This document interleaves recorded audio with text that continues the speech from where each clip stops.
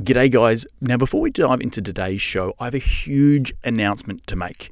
Now as you all know, I've been working on my brand new book called Investing in the US, The Ultimate Guide to US Real Estate.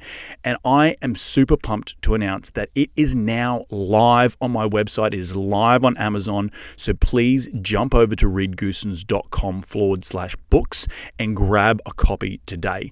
All proceeds from the sale of this book goes to charity. So remember to jump over to reedgoosens.com/books and get your hands on one today. Now back into the show. I'm trying to coin a new phrase. It's called Nuru. And these are new gurus. These are people who weren't investing in real estate at all in the last recession, which is fine, but they're now telling people authoritatively that it's okay to overpay for multifamily or other asset classes, that it's different this time. And of course, if you've read Howard Marks or Warren Buffett or Ray Dalio, they will tell you it's not different this time. We're going through the same cycle that we always did before. And these nurus will tell you that's not the case.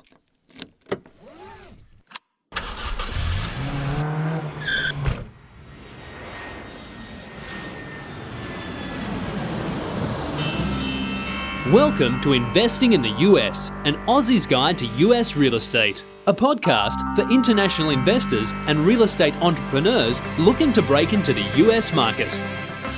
G'day ladies and gentlemen, and welcome to another cracking edition of Investing in the US podcast. From Los Angeles, I'm your host, Reed Goosens. Good as always to have you with us on the show. Now, I'm glad that you've all tuned in to learn from my incredible guests, and each and every one of them are the cream of the crop here in the United States when it comes to real estate investing, business investing, and entrepreneurship. Each show, I try and tease out their incredible stories of how they have successfully created their businesses here in the US, how they've created financial freedom, massive amounts of cash flow, and ultimately created extraordinary lives for themselves and their families. Life by design, as I like to say. Hopefully, these guests will inspire all of my cracking listeners, which are you guys, to get off the couch and go and take massive amounts of action. If these guys can do it, so can you. Now, as you know, I'm all about sharing the knowledge with my loyal listeners, which is you guys, and there's absolutely no BS on this show, just straight into the nuts and bolts. Now, if you do like this show, the easiest way to give back is to give us a review on iTunes, and you can follow me on Facebook and Twitter by searching @ReedGoosens. You can find the show wherever you podcast on iTunes, SoundCloud, Stitcher, and Google Play, but you can also find these episodes up on my YouTube channel. So head over to reedgoosens.com, click on the video link, and it will take you to the video recordings of these podcasts where you can see my ugly mug, but the beautiful faces of my guests each and every week. All right, enough out of me. Let's get cracking and into today's show.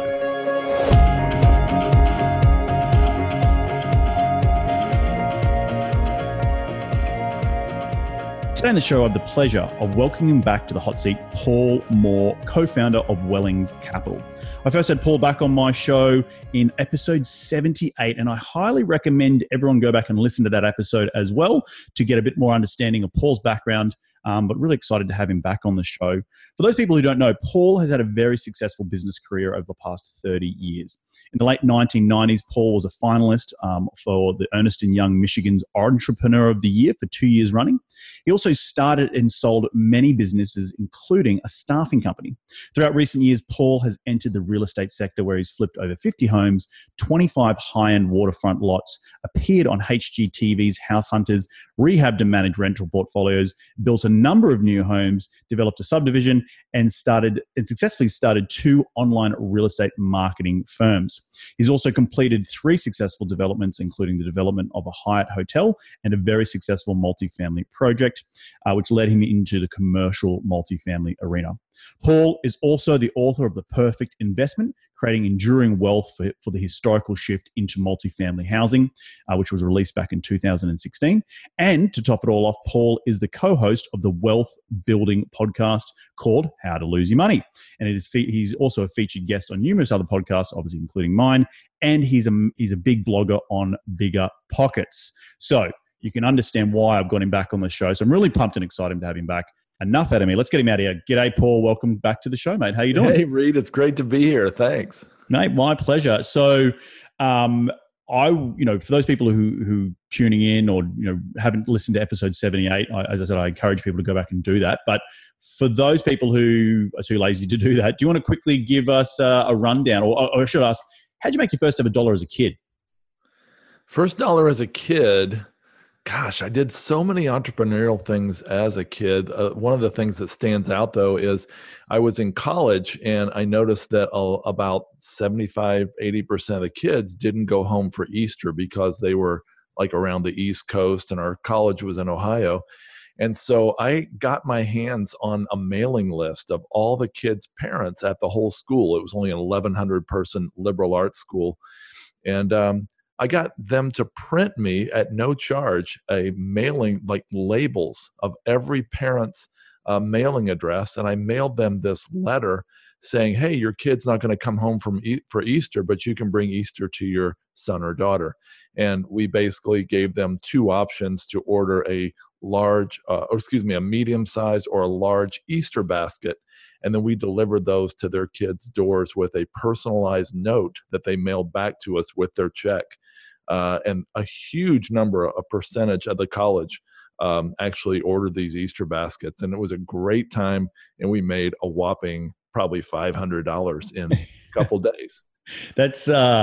That's really interesting. It was before online marketing, I take it, and trusting someone would send you back a check when you send them the product, because you're parting way with the product. You have no recourse if they didn't send me the check. Did any of that happen?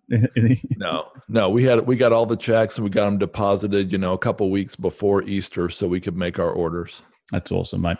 Well, I had you on about a year and a half ago. What has been happening in the last 18 months that you want to bring us up to speed on? I got real frustrated, Reed, with we have failed. Our company, Wellings Capital, has failed in acquisition strategy. We did not have a great acquisitions strategy or team like you do. And we have not been able to uncover off-market deals and deals that, we wanted to invest in the multifamily arena. And I got somewhat frustrated with that. And so rather than continue that, beating our head against the wall, we decided to expand out to include, in addition to multifamily, we decided to also start investing in self-storage and mobile home parks. And I have been shocked at the opportunities because of the fragmented market in self-storage and mobile home parks. Even though they're very heated up as well, we have found that there are many more mom and pop operators as a percentage of the total ownership group. And we've been able to find deals that are performing really, really well. So what we've done after doing a couple test runs in 2018, this year we decided to start two funds. We have Wellings Growth Fund 1, which we're targeting a 19% total annual return, and Wellings Income Fund 1, which we're targeting a 15% total annual return. The income fund has income and appreciation, and the growth fund has a pure appreciation play. It's ground up development and steep value adds. We're mostly doing self-storage, but we're also doing mobile home parks, and we're including multifamily if and when we can find a deal that makes sense. It's very interesting because you and I have been masterminding. For those people who don't know, we have a secret mastermind, which is not so secret anymore. We get on a monthly call, and we've been talking shop and how over the last 18 months, and that's that mastermind's been going probably for a couple of years now. But as you've been growing as a business, it's interesting to hear how you've pivoted away from trying to be an owner operator, which is really where your background was before, where you flipped all your houses and you managed rental properties and you've done ground up construction, and to go into more of the raising capital side. Talk to me a little bit about that and that sort of aha moment, which you realized, maybe this space, the owner operation space wasn't for you, and purely just the, connecting equity with good cracking deals. When I look back over my history, I realized that, when I was flipping those homes, I wasn't the on-site manager. That I just wasn't really good at that. And when I was building, I actually hired a general contractor. And when I was flipping waterfront lots, I hired a guy to go out and find the lots. And then I was kind of the marketing mastermind, the investor relations guy. And so I just realized that was more my speed.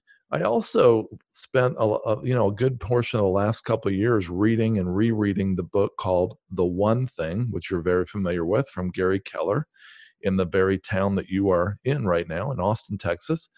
And Gary Keller and Jay Papasan convinced me that I needed to narrow down my focus, not just to real estate, not just to commercial real estate, not just to one or two asset classes, but to one function.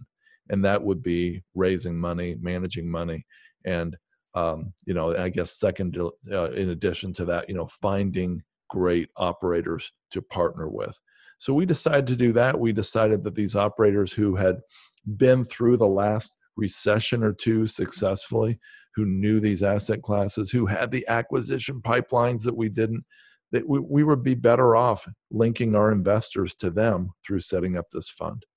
Yeah, that's so true. Like, even for myself, trying to break into being an international person, trying to break into a new market, I had to find someone in my own business to partner with who were boots on the ground, who could give me that edge to find those off-market deals. Because in any business, whether it be that you realize that your business core skills are not, say, unearthing great deals, or shaking the tree and seeing what apples fall off, and understanding that you've got to lean into what you are good at. And it sounds like you've really found that niche of connecting capital with good operators. And really, it also opens up not just focusing on one or two markets, but the whole country, right? And different asset classes. So it becomes more of a smorgasbord for your investors to come and pick and choose where they want to place their money. So it's a really, really interesting. But the whole concept of today's show, it's part one of a two-part series, talking in and around about readjusting investors' expectations in and around commercial real estate. And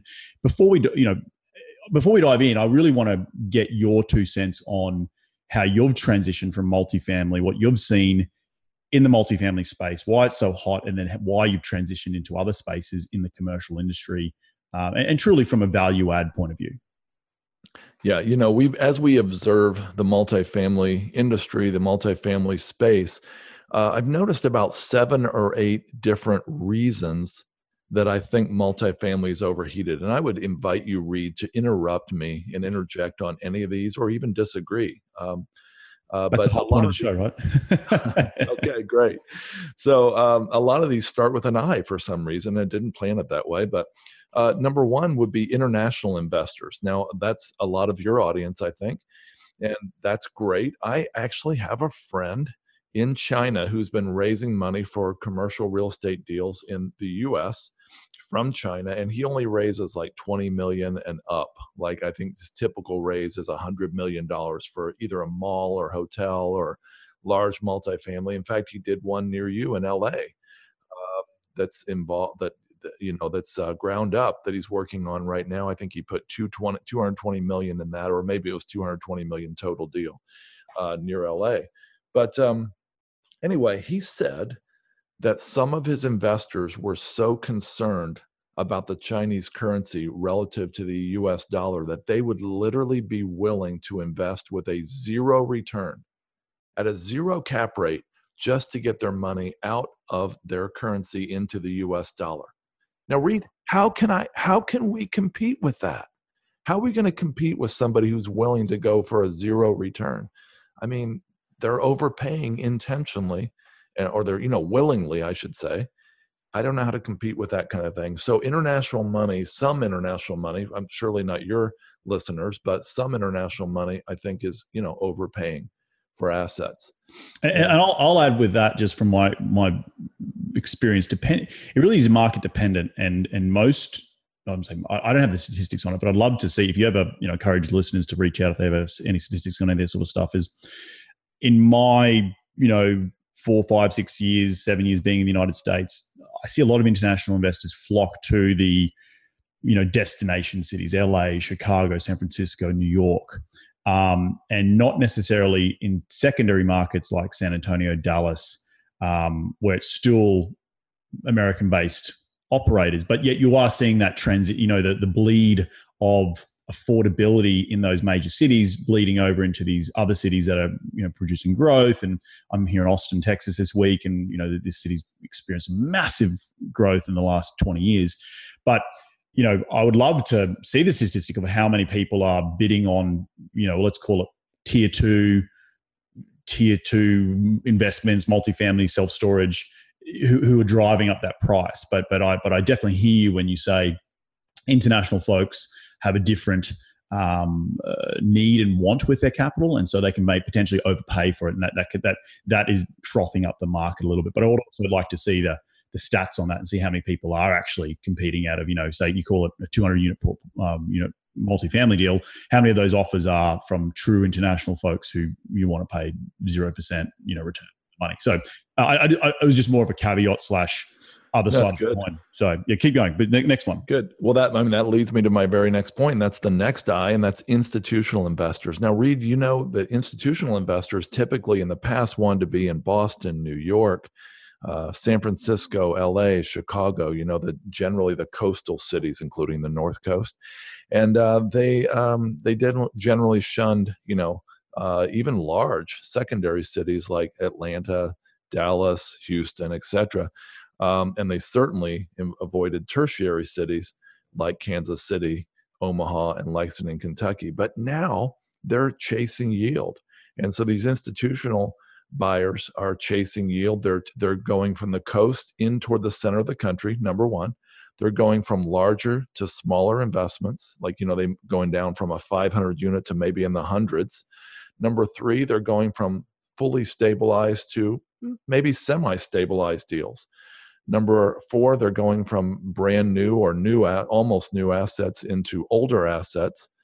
And number five, they're going for lower classes, where they might have been in class A. Now they might be going to class B. I don't know if they're going to class C, but they might. And the point is, these institutional investors who are willing to tolerate a lower yield in general, they're used to a lower yield, are hard to compete with. And so I think that as they get into the Austin markets and the San Antonio markets and Lexington, Kentucky, it's very hard to compete with these folks because they're used to a lower yield, but they've got to place their money somewhere. And sometimes they're willing to overpay a little just to get to get in something with their investors' money. What do you think of that, Reed? Yeah, look, again, goes back to the use of capital and their capital's expectation. I will say that on a class B, class C deal, where there's a little bit of hair on the bone, they will stick well clear of it because they just can't. They don't have. They may be too big out in New York or LA, and it's too much red tape. Where that's where the opportunity for investors like yourself and I can come in and snag them. And so I think, yes, there is that risk. But in saying that, we are getting a lot of offers on our portfolio right now because we have come in and done the work, where they're happy at a 4 and 5% returns to their investors. But we've done the hard yards, and so we've steered the ship in the right direction. So they're coming to now look at that ship, and they know for the next 10 to 20 years that's going to continue to grow. And real estate is a long-term game, and probably something we'll talk about later in the show. But they understand the value of that long-term play rather than a quick buck that a lot of people have been making in the last, call it 5 to 7 years, pretty much since the recession. But I definitely agree with you that. It goes back to your first I, the international. It's your capital's expectation on returns, and if you have lower expectations and deals pencil at obviously more aggressive type of offers and purchase prices, which may not necessarily suit the investor profile that you and I, readily chase. So right, yeah. So the next one is a little less significant, and that would be IRA money. Now, there's a record amount of IRA and self-directed 401k money coming into commercial real estate. And for some reason, I've noticed that some IRA investors are a little less critical. They're a little more willing to take risk. They're a little more willing to overpay. They feel like it's not, this is money that's already in an IRA. They don't feel like it's as critical to make great decisions, which is unfortunate, but it seems to be true.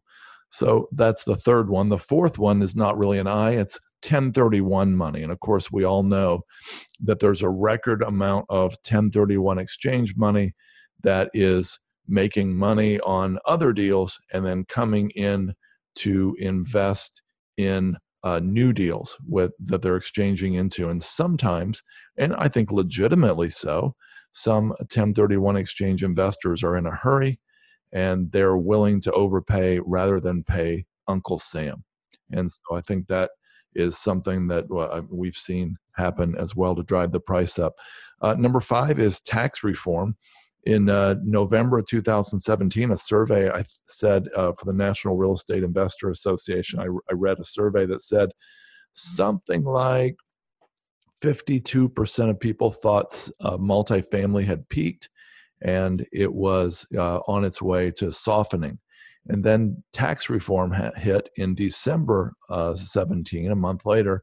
And then in January, another survey said that only like 28% of people thought multifamily had peaked. And of course, that's what we saw. As it looked like it was softening in late 2017, it really didn't. And it's just gone gangbusters again because of the wonderful tax benefits generated by Congress and the commercial real estate investor in the Oval Office. And so we're very thankful for that. Number 6, the Nuru effect. Now, Reed, I'm hoping you're going to help me here. I'm trying to coin a new phrase. It's called Nuru. And these are new gurus. These are people who weren't investing in real estate at all in the last recession, which is fine, but they're now telling people authoritatively that it's okay to overpay for multifamily or other asset classes, that it's different this time. And of course, if you've read Howard Marks or Warren Buffett or Ray Dalio, they will tell you it's not different this time. We're going through the same cycle that we always did before. And these gurus these nurus will tell you that's not the case. And that's just not true. I was at a Miami conference, Reed, where a guy stood up on stage. He was a multifamily guru. I mean, he's world famous, not just nationally, world famous. And I was delighted when he came on stage. He wasn't on the schedule. And he said, hey, just get into multifamily, spend as much as you need to. It's okay to overpay. Just get in. And I thought he was joking. He wasn't joking. He was dead serious. And that leads me to my 7th and last reason I think multifamily might be overheated and other commercial real estate's overheated, and that's wolves in sheep's clothing. These are nurus who have taken it to another level. These are people who are intentionally misleading their investors, and they're trying to earn acquisition fees, asset management fees, broker commissions. Whether the investor profits or not, they will. Don't be a victim. Yep. No, I think fantastic summary of different eyes and nurus. I love that term nurus. I think it's a really really appropriate in today's world. My 2 cents on it, because this series is about more of a conversation, is twofold. So I want to just quickly rewind to what you said: 1031 and IRA money, and why the investor psychology is a little bit different. So first and foremost, IRA investors, like all IRA, are there for your retirement. And so that could be in 20, 30, 40 years' time. Again, time value of money, and people are willing to overpay now, knowing that if they're going to be in a deal for an extremely long time, and I'm talking about more than 10 years, then inevitably it's going to the value of the asset's going to go up. In specifically multifamily. And why is that? Well, because cost of housing is going up, affordability is a big issue. These flight from what we spoke about earlier, from the coastal cities into the interior of the country, where it is more affordable. But even those countries, like Austin, and those cities are very more are growing. I think we're also very much a renter population. People are wanting to live in and around urban cores and be close to downtowns and hip places, and millennials aren't buying as much as maybe the baby boomers were. And the way in which we urban plan is also changing. So, the whole idea when coming to America, I'm a structural engineer. I studied a lot with urban planners. You will, particularly places like Texas and LA, they just build a highway into the middle of nowhere and start a suburb. And now that suburb's got to drive 40 minutes to work. And then they drive another 40 minutes to get to, social settings and stuff like that. People are really wanting and valuing being close in and around their workspace. And that's obviously driving up rent. So, my question to you, Paul, is what does that mean for long-term multifamily? And where do you still find value? And my 2 cents, and I want your thought on this, is that when you look at more urban infill spaces, like where the cap rates are a little bit more compressed, but you have the certainty of long-term growth. And I'm not talking about the next 2 to 3 years. I'm talking about 10, 15, 20 years time, where rents are going to continue to steadily go up. And my sentiment is that multifamily is still a very attractive space for investors. But what we are seeing is that what the typical returns from 3-4 years ago, where you're doubling your money in 3 years, you're going back to more of the traditional, you're probably going to double your money in 10 years. And that's still okay. That's still, you put $1 million in today and you double it into $2 million in 10 years time, like coming from Australia, that's a really good return. And for my investors who have expected 16 and 17% returns, it's now the new game is a 16, 17% return is now a 12 or 13% return. And deals are still penciling at that, might I add. But I still think, and I want your opinion, Paul, on what that sort of, the shift of the way in which we live, the way in which we run our lives, the affordability aspect of it, and then tied that in with long-term growth of wealth and capital preservation, because that's essentially what the IRA people are doing. It's what the international folks are doing. It's what the institutional funds are doing. It's what 1031 exchanges people are doing. They're looking for wealth preservation over the long term. And I think, personally, still think multifamily is still really, really good investment vehicle for that for the next 10 to 15, 20 years time. What do you think? Mm-hmm. Yeah, I actually, somebody asked me the other day, they said, you love self-storage and you love mobile home parks, but you wrote a book called The Perfect Investment on Multifamily. What gives? And I said, the demographics driving multifamily are solid. And I'll circle back to that in a second, Reed, if you ask me. But I said, if I had $1 million and I had to tie it up for 100 years into one asset, I would go with multifamily. I mean, hey, I don't know what's going to happen in self-storage over, decades. There may be all kinds of new automated services, or there may be a whole mood shift among millennials and Gen Z that is downsizing dramatically and getting rid of all their stuff. But I think the apartments that are being built today in downtown Austin are still going to be apartments 100 years from now, no matter what shifts there are in technology. Don't right. You agree? No, 100%. And I think you've hit the nail on the head, because you look at, and I'm just going to quickly sidestep, like I'm in an Airbnb right now. It's maybe 500 square feet. It's a studio. This would rent for $3,000 a month, and the way in which we're building new construction, micro units are now becoming a thing. These co-living units where you have sort of, your own bedroom and stuff, but you share a living space with other people, because real estate's tight to build. It costs a lot to build. So developers are becoming more, just trying to squeeze every juice out of the lemon, so to speak. And I completely agree with you that in 100 years' time, these urban infill downtown locations are still going to be desirable, are still going to be where people want to live, and the cost. And might I add is that somewhere like Austin is a prime example. It is transitioning from a tier 2 city into a tier 1 city. Now, I've talked a lot about on the show tier 1 and tier 2. Tier 1s being the New York, San Francisco destination cities. Tier 2 being, Dallas, Houston, Charlotte, North Carolina, where they're not necessarily on the map, but like Denver is also another great example. They're shifting into these tier 1s where they're internationally renowned. They're on the map. There's direct flights in and out of London straight from Austin right now, twice a week. They're on the map, and they're now transitioning into markets that smell and look like a Los Angeles or a New York. And you can't forget that growth either.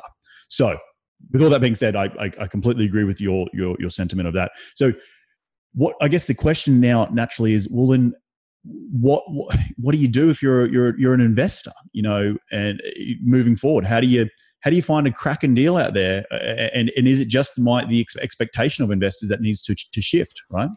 Well, yeah. I mean, okay, so I'm going through Warren Buffett's biography right now. And if you would have invested $1,000 with Warren Buffett in 1957, which was his original investors in 1957, that was worth something like $8 million by the mid 90s. And I could be off on that, but I mean, it's definitely in the millions. $1,000 into the millions. And, so Warren Buffett, the most legendary investor of our time, maybe of all time, he's had about an 18% annual total return. I've heard 20% as well. So somewhere 18 to 20%. Now let's think for a minute. 18 to 20% from the most legendary investor of all time, average over 50, 55 years, however you want to gauge it. He's been with Berkshire Hathaway just a little over 50 years. And so if he has averaged 18 to 20%, why do we think we should expect on an average deal 20% every year, every deal? Straight out of the gate, Right. Or straight out of the gate. Right. And so, I think our expectations, and our as a whole, have just been inflated by this rising tide. We've had a massive cap rate compression in the U.S. Now, I just read Howard Marks, Mastering the Market Cycles. And he says that if you think it's different this time, you are sorely mistaken. It's not different this time. There's always going to be cycles because there's always going to be human psychology involved in investing. And so there's always going to be ups, always going to be downs. No technology is going to change that. My question, though, is if it used to be cycling around, let's say, a 9% cap rate, let's say it went from 8, let's say it went from around a median of 9. So it went from 8 to 10. I just read an article from a self-storage article from the 90s the other day, and just to enjoy it. And it was saying, yeah, you can expect to pay about a 10% cap rate. And I thought it was just so strange. But anyway, if it used to cycle around a 9, let's say 8 to 10, now my question to you, Reed, and to the listeners is to consider this. Is it possible that even though there always will be cycles, I'll never deny that, is it possible that the new normal is more like 6 instead of 8 or 9? Is it possible our cycles will go around a median of maybe 6? Maybe it'll go from 5 to 7 now in normal cities. And of course, gateway cities like LA are different. But what do you think? I think the answer is 100% yes. You also have to remember, cap rate is a measure of risk. Now, you're speaking about a 9 and a 10% cap rate. Even in the multifamily space of 9 to 10% cap rate, that's probably in a tertiary market, which is very marginal against, and affected by job creation, right? And it has maybe one major employer. Yes, I do agree that urban infills like the Austins, maybe 20 years ago, Austin probably would have been, and I'm talking downtown Austin, not the fringes, 8 to 7%. And over the last 20 years, it's compressed to now it's like less than 5. Do I think it's going to go back to 8 or 9? Hell no, because it's transitioned into that tier 1 category that I said before. So may it soften? And do I think we're in a softening period now? And just as a quick caveat, I've had more brokers reach out to me in the last 6 weeks than I've ever had in my entire life in investing, which gives me, and we've underwritten 30, 40, 50 deals this year, and I haven't closed on one yet because it's just not penciling. And from our mastermind group that with Jonathan Toomley in there and Michael Blanc and, Jonathan Cohen is a really good friend of mine. No one's, it's very hard to find deals. So do I think that we are going to have maybe a small cap rate expansion? Yes, I do. I don't think it's going to be drastic swings of 200 bips or 300 bips. I think it's more going to be like 50 to 100. So go ahead. So my question is why, what do you, I got 2 questions for you. Number one, why, what does the record number of brokers reaching out to you mean to you? Let's start with that. Good. And I don't want to flip this around to being an interview to me, but it means that sellers' expectations are too high. And go back to my statement I said before, I've got 4 analysts working for me, crunching between 2 to 3 deals a week. And, we've been close on a couple of deals, but it's not, so I should also say that the investor expectation I've been trying to hit hasn't been the plus 15% IRR over 5 years, which is typically what, my threshold for investors. and this is the whole reason we're doing this podcast.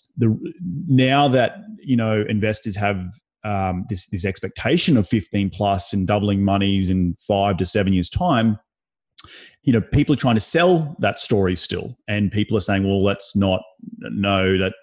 I've seen value add stuff trade at like 1980s, trade less than a 5 cap in San Antonio and Dallas, and I'm thinking, gosh, you're out to lunch. Now, do I think it's ever going to get back to a 6.5% or a 7% cap rate? The market has to shift drastically. People have got to be moving out of a city for that sort of stuff to happen. But I do think rents will soften a little bit in the near future, and the sort of 4, 5, 6% year-on-year rental growth is maybe not there in, say, San Antonio or Dallas. So you've got to underwrite to maybe more of like a 2 to 3% rental growth. But back to your original questions, like why, what does that mean to me? It indicates that people are wanting way too much for what they've got. And that we're starting to see a shift in cap rates from, we picked up an asset in Austin, 2002 build for 5.5 cap, where other things are trading for less than a 5 cap. So we're already starting to see shifting back the other way. I think there's a ceiling there. And brokers are trying to match sellers' expectations. And but yet buyers are not willing to pay for that. And so hence it comes down to cap rate. They might be, they want to sell it at a 4.9 cap, but, buyers are willing to buy it at, a 5.5 or 5.75, like a spread of 70 basis points. So, it's essentially, it's the market responding saying, go pound sand. I don't really care what your BOV is for some seller to try and get the commission. Go jump in the lake. Now the follow-up question, and I want to ask you this, is as you evaluate, like to me, you have to look for that growth corridors in my mind, but you also have to look for true value add. And what do I mean by true value add? You have to know what rents are going for in your market. You have to know how much new construction is coming to market. And you have to understand that if you're buying something where there's a bit of a spread by doing renovations or putting new granite in or whatever that might be, new kitchens, and if there's a healthy 3-figure, $100, $150 bumps, then that's on top of a 3% growth, then that's not a bad investment in my mind. And again, it goes back to, well, I'm trying to hit this 15%, but maybe the new 15 to 17%, the new norm is 12 to 13. And a 12 to 13 over 5 years is still a bloody good return if you're not lifting a finger. And it goes back to that IRA and investor expectation of like, we want all this stuff straight out of the gate. We want cash flow at 8% straight out of the gate. We're not in that world anymore, guys. And investors need to adjust their expectations and understand that you're not in. We've been in a very frothy market of people hitting these great quote unquote home runs through the market saving them, and investors now expecting this double-digit return in a very short period of time. Just going back to, okay, maybe it's 2 or 3 years where there's not a lot of cash flow out of the gate, but over a 7 to 10 year hold, it's going to, you model that out and with very moderate growth and a bit of a bump every with your renovations, you can hit 6, 7, 8, 9% cash on cash in years 6, 7, 8, 9, and double your money over 10. That's still a really solid return. And it goes back to that conversation with the IRA. If I have $1 million in my IRA, I'm not going to see it for 20 years. Does it matter if I don't get any money straight out of the gate? And I just know that over time in a really strong growth market like Austin or Dallas or Charlotte, North Carolina, that over the long term, you're going to see a really good equity multiple. Do you not agree with that? No, I completely agree with that. I really do. And I think I love everything you're saying. And I want to throw a question back to both of us, and that is, okay, and prove it. I mean, I agree with you, but prove it. Why do we think there's a permanent adjustment, a permanent downshift in the cap rate? What is some evidence we have for that? And I'll start. I don't want to make this, I don't want to turn it over on you, like you said, but number one, I think that in the new age of investing, I wasn't working with investors in the 80s and 90s, but were there international investors? Were there Chinese, Australian, New Zealand, Indian investors investing commonly in small to medium-sized deals in the U.S.? No way. No way. And so, number one, so isn't it true? And I've talked to investors in Europe, China, New Zealand, Australia, and Israel, and all of them have said that their normal cap rates are still compressed more than ours are at our record compression. 100%. So it seems to me that when they have come into the market, which is wonderful, I'm glad they're all here, it seems to me that that's one of the reasons it's permanently compressed. Yep. The second reason I would throw out is the popularity of real estate investing, specifically commercial real estate investing, is at an all-time high.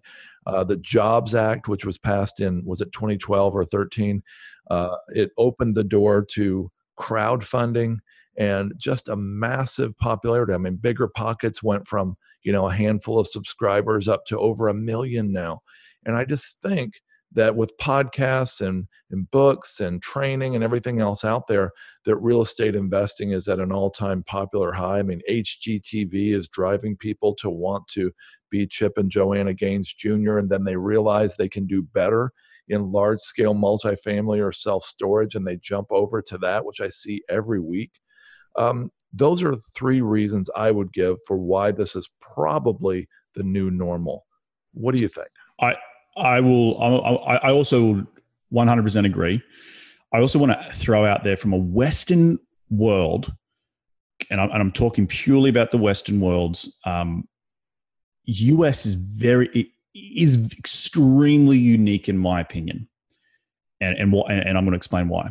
Australia has the same landmass as mainland United States, excluding Alaska.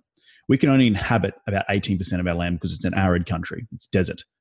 So you're confined to, you're landlocked. You're confined to the cities. You're confined to the East Coast, and it drives up prices. Plus, we have 1/10 of the, not even 1/10 of the population of the United States. So that means you don't, and the lending is not there. There's many factors, but just let's talk about population and landmass. In the United States, you have 350 million-ish people, right? You can inhabit north, south, east, west. You can have these tier 1 markets, but because of the population, you drive these smaller pockets of the Midwest type, we're more affordable. And that's always historically been true for the United States. Other Western countries like Australia, England has a little bit of it. Canada has maybe a little bit of it. But again, population-wise, you're just not there from a Western point of view. So it doesn't drive these more affordable tier 2, tier 3 suburbs where you can find a more expanded cap rate and more yield. Like I could not go out and find a cash flowing asset in Australia. You can't even find multifamily full stop on a large scale in Australia. So, and we won't get into that conversation, but just think about that for a second, just from a population and the land mass. The United States is still very unique if I compare it to other Western worlds. And that is still very attractive to a lot of investors. And back to your international investors, I should say, and back to your point of land mass, you look at Israel, you mentioned all the countries, Australia, Canada, Israel, Europe, very small defined countries with medium to large populations. But the United States has this sort of unique, barring Canada, where Canada's also got a lot of land, and Australia's a lot of land, but we just don't have the population. We're not growing that rapidly. So you're not forcing infrastructure to move and create new cities in these tier 2 cities and, less expanded cap rates. So there is, and to your point, in Australia, we've got cap rates in the 1% and 2%, and that's been like that for decades. In 1 to 2? 1 to 2%. And you go to Sydney, and these are tier 1 cities, right? These are tier 1, Brisbane, Sydney, Perth. You may be able to find a 2 to a 3 in maybe Brisbane or Adelaide or something like that in commercial. But again, the way in which the lending is, it's a completely different ballpark. So you've got to take that into consideration. But to your point, the 4 to 5 or 6% cap rates in tier 2 markets in the United States to an international investor is still a bloody good return. And so like you think of insurance, right, over the last 30 years, insurance hasn't gone down. It's gone up, right? Rent's gone up, but the whole cost of living's gone up. My cost of just my cost of goods is consistently goes up. And that's the same as what rent is going to go. And we can also talk about job growth and wage growth and all that sort of stuff. But to your original point is the cap rates in these T2 markets are still really attractive to international investors. It's still really attractive just in general. If you can keep between 100 basis points between your cap rate in the market and your interest rates, then you're going to get a bit of cash flow. And then over a longer period of hold, you out of the gate, it might be a little bit slow, but over a long period of time, you look at year 3, year 4, year 5 cap rate, on your NOI divided by your purchase price, you're going to be back at your 7 or 8%. And that's something that I encourage a lot of people to do when you're underwriting deals. Don't look at year 1 going in cap rate. Obviously look at it, but because you don't want to be negative and be paying, you have an interest rate that's higher than your cap rate, and that means you're actually pouring money into your deal. But look at your year 3 or year 4 cap rates, the NOI divided by your purchase price, and I bet you'll be in your 6 to 7% cap rates on multifamily.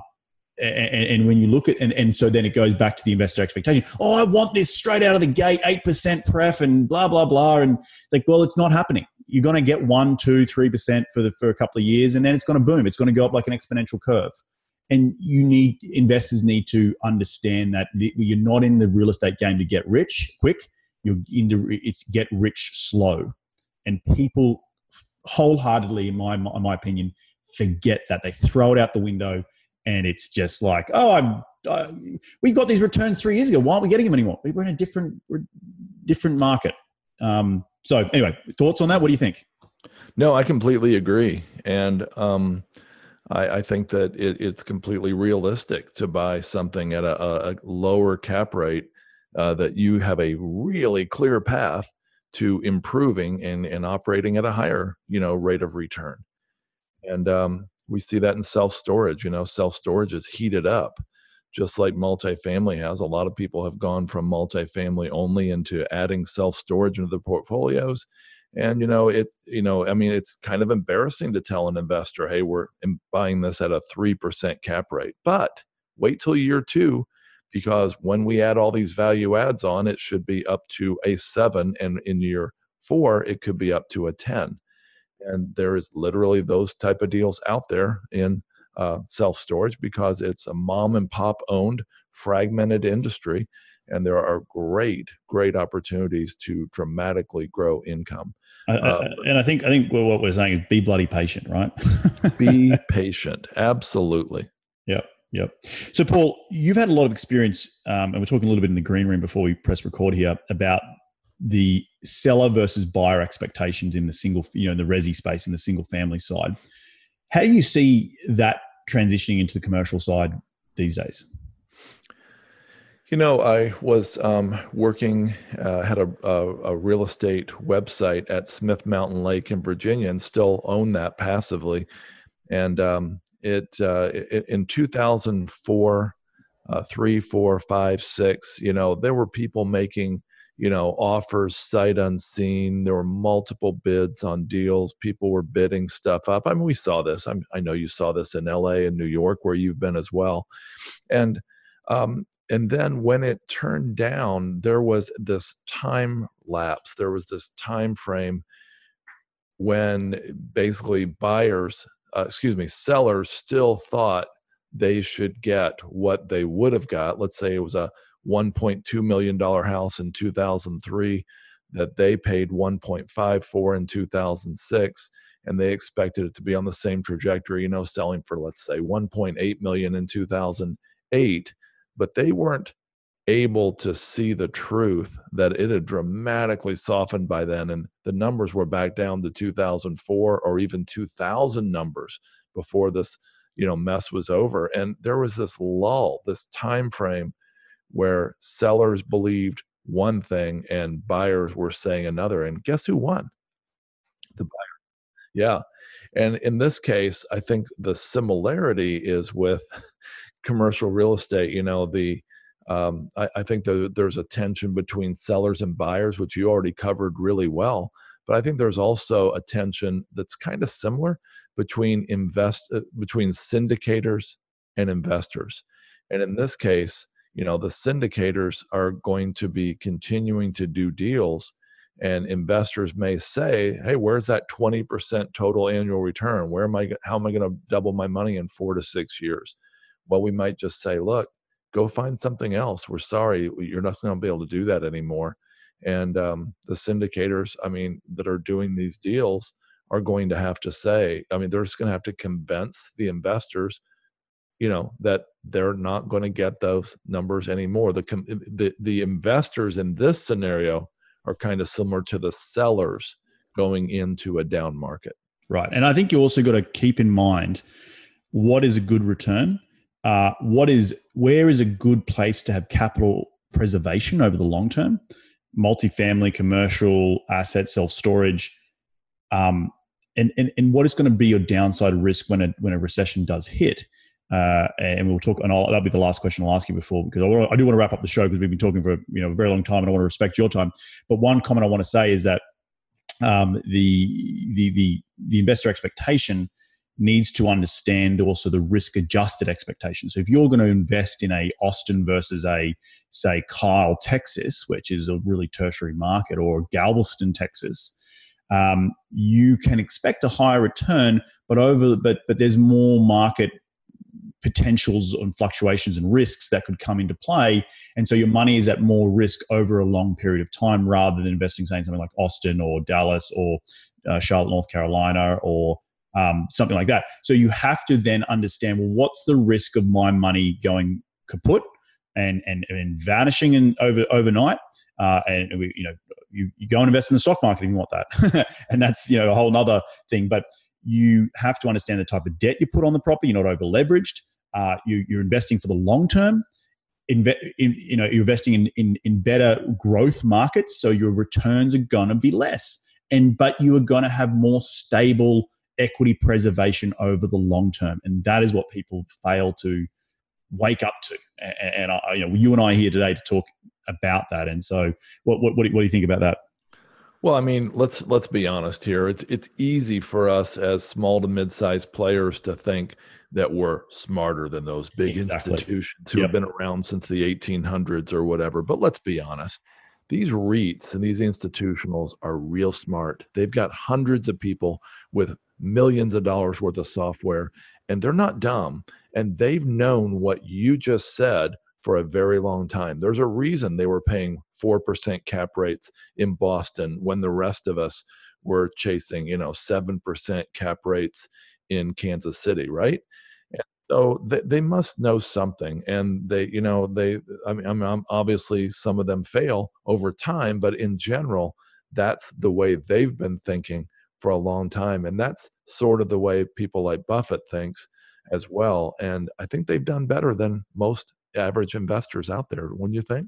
No, well, if you back to your example that 1957, $1,000, and now it's worth a couple of $1 million in the mid 90s. That's 40 years later. Mm-hmm. Right.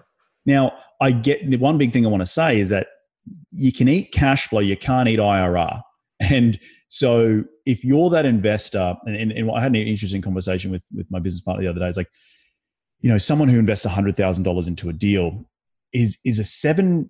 So say we give a 7% pref. Is $7,000 really going to change your life on a year-to-year basis? Or is the fact that you're going to multiple your money over 5 to 10 years more important to you? Like, is $7,000 really changing the needle that much? And when you ask yourself that type of question, and you're okay to say, well, I'm putting this $100,000, or even it's $500,000, and that's still a lot of money to most people, but it's there. It's a nest egg, and it's growing over the long term. And real estate is the only investment that has all 4 ways of making money: appreciation, depreciation, cash flow, and amortization. You can't find that anywhere else. That's why it's so popular. But you also then have to ask yourself, well, if I'm putting in $100,000, $200,000, and okay, I'm only getting 3 or 4% in the first couple of years, but I know in 5, 7, 8 years time that's going to double. That's I've got a lot more investors coming to me now saying, what's my equity multiple over 5 to 10 years, rather than what's my cash flow straight out of the gate? Because that's why they've got a day job. They make really good money, but they're wanting to place their money in a nest egg, like real estate, like commercial, like self-storage, like mobile home parks, and like multifamily. But they now are understanding. I'm starting to see folks that are now understanding, okay, I've got to readjust my expectations coming out of the gate. And that's really important. The question is, are you valuing the cash flow, or are you seeing the value of the cash flow? And that may sound like a puzzling question, but the value of the cash flow is much more important because of the value formula in commercial real estate. And I know we're running way over on time, but the value formula is powerful. It says that the $1 you can increase your revenues per month means $12 a year. And if you divide income by cap rate, that $12 by, let's say, 6%, that's a $200 increase in value of the asset, all derived from $1 of monthly cash flow. That's powerful. And when you take leverage, that leverage is at 60% leverage. That $200 value became something like $500 value to the investor's equity. Right. Wow. Where else can you get that? No, exactly. And that is, you hit the nail on the head there. The value of real estate, commercial real estate, in terms of how, and this goes back to financing, the American banks value commercial real estate as a business. And so if you increase NOI by $1, you increase the value of the business exponentially by 2, 3, 4, 5% based on your cap rate. Right. And that is where true wealth is created over the long term. And then you add in all these other complexities like 1031s and all that sort of stuff. And that's how you continue to grow wealth over 15, 20, 30 years time. So absolutely. Well, mate, look, I know we've been running well over time, but I do want to get you to give me your top 5 investing tips. You ready to dive into it? I'm ready.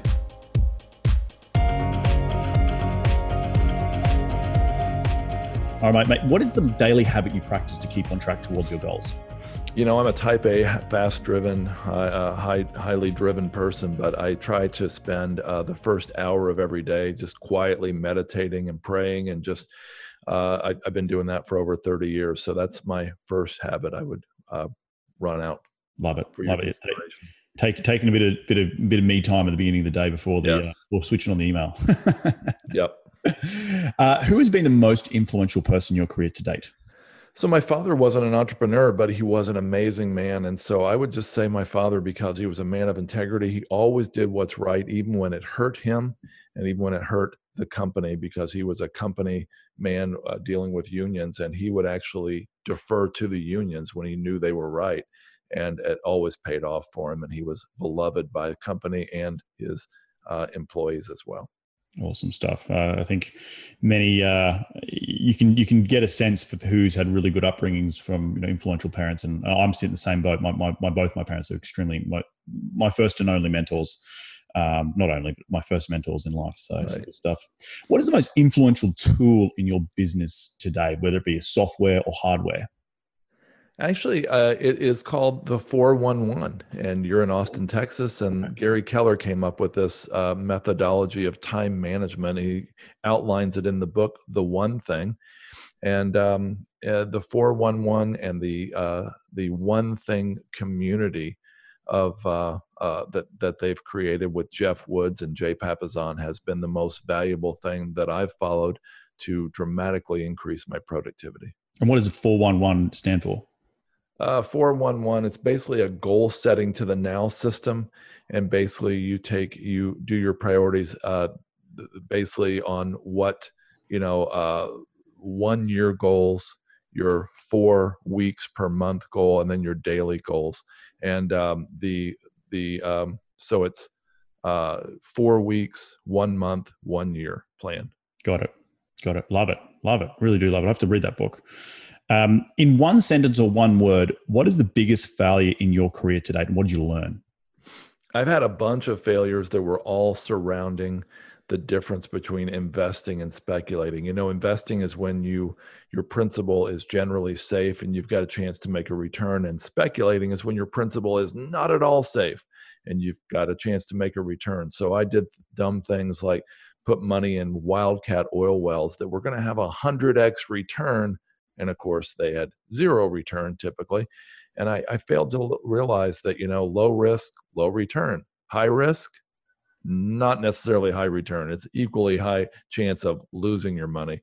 And so all the main losses I've had was because of that mistake. Love it. I think it's a really important, underlying theme of today's show. So, mate, where can people reach you to continue the conversation? They want to get their hands on your book. They want to just be in your sphere. Where do they go? They can get a hold of us at wellingscapital.com. That's WELLINGS, capital CAPITAL, wellingscapital.com. And they can get my book on Amazon. I've got a book called The Perfect Investment, but I've got a new book coming out on self-storage investing before the end of 2019 as well. Awesome. I'm going to hold you to that goal, because I know it's always getting those books out are bloody tough, but good stuff, mate. Look, thank you so much for dropping by. I really just want to quickly summarize today's show. I think we've covered a lot here. I've spoken a lot, but I want to just, what I've learned from you, Paul, is, and knowing you personally as well, your ability to have failures, but look at it and grow from that. I think your ability to niche and pivot, you thought you were going to be an operator, you're going to now get into, you're into the capital raising side and focusing on what you're really good at. And then in and around valuing deals and what you're seeing in the market today and how investors' expectations need to adjust, because we're not 5 years ago where you're doubling people's money. And I think you've brought a lot of common sense investing approach to this conversation today. And did I leave anything out? Do you want to add anything more before we wrap up? No, I think that really covers it. Thank you so much for having me on the show. It was an honor. Well, thank you so much, mate. Enjoy the rest of your week, and we'll catch up soon. All right. Thanks, Reed. Well, there you have it. Another jam-packed episode full of some incredible, cracking and actionable steps. And I want to thank Paul for coming on the show. If you do have any questions for Paul, please reach out to him. All his contacts information will be up on the show notes at my website at reedgoosens.com. I want to thank you again for taking some time out of your day to tune in to continue to grow your real estate investing knowledge, because that's what we're all about on this show, continuing to grow your financial IQ. We're going to do it all again next week. So be bold, be brave, and remember, go give life.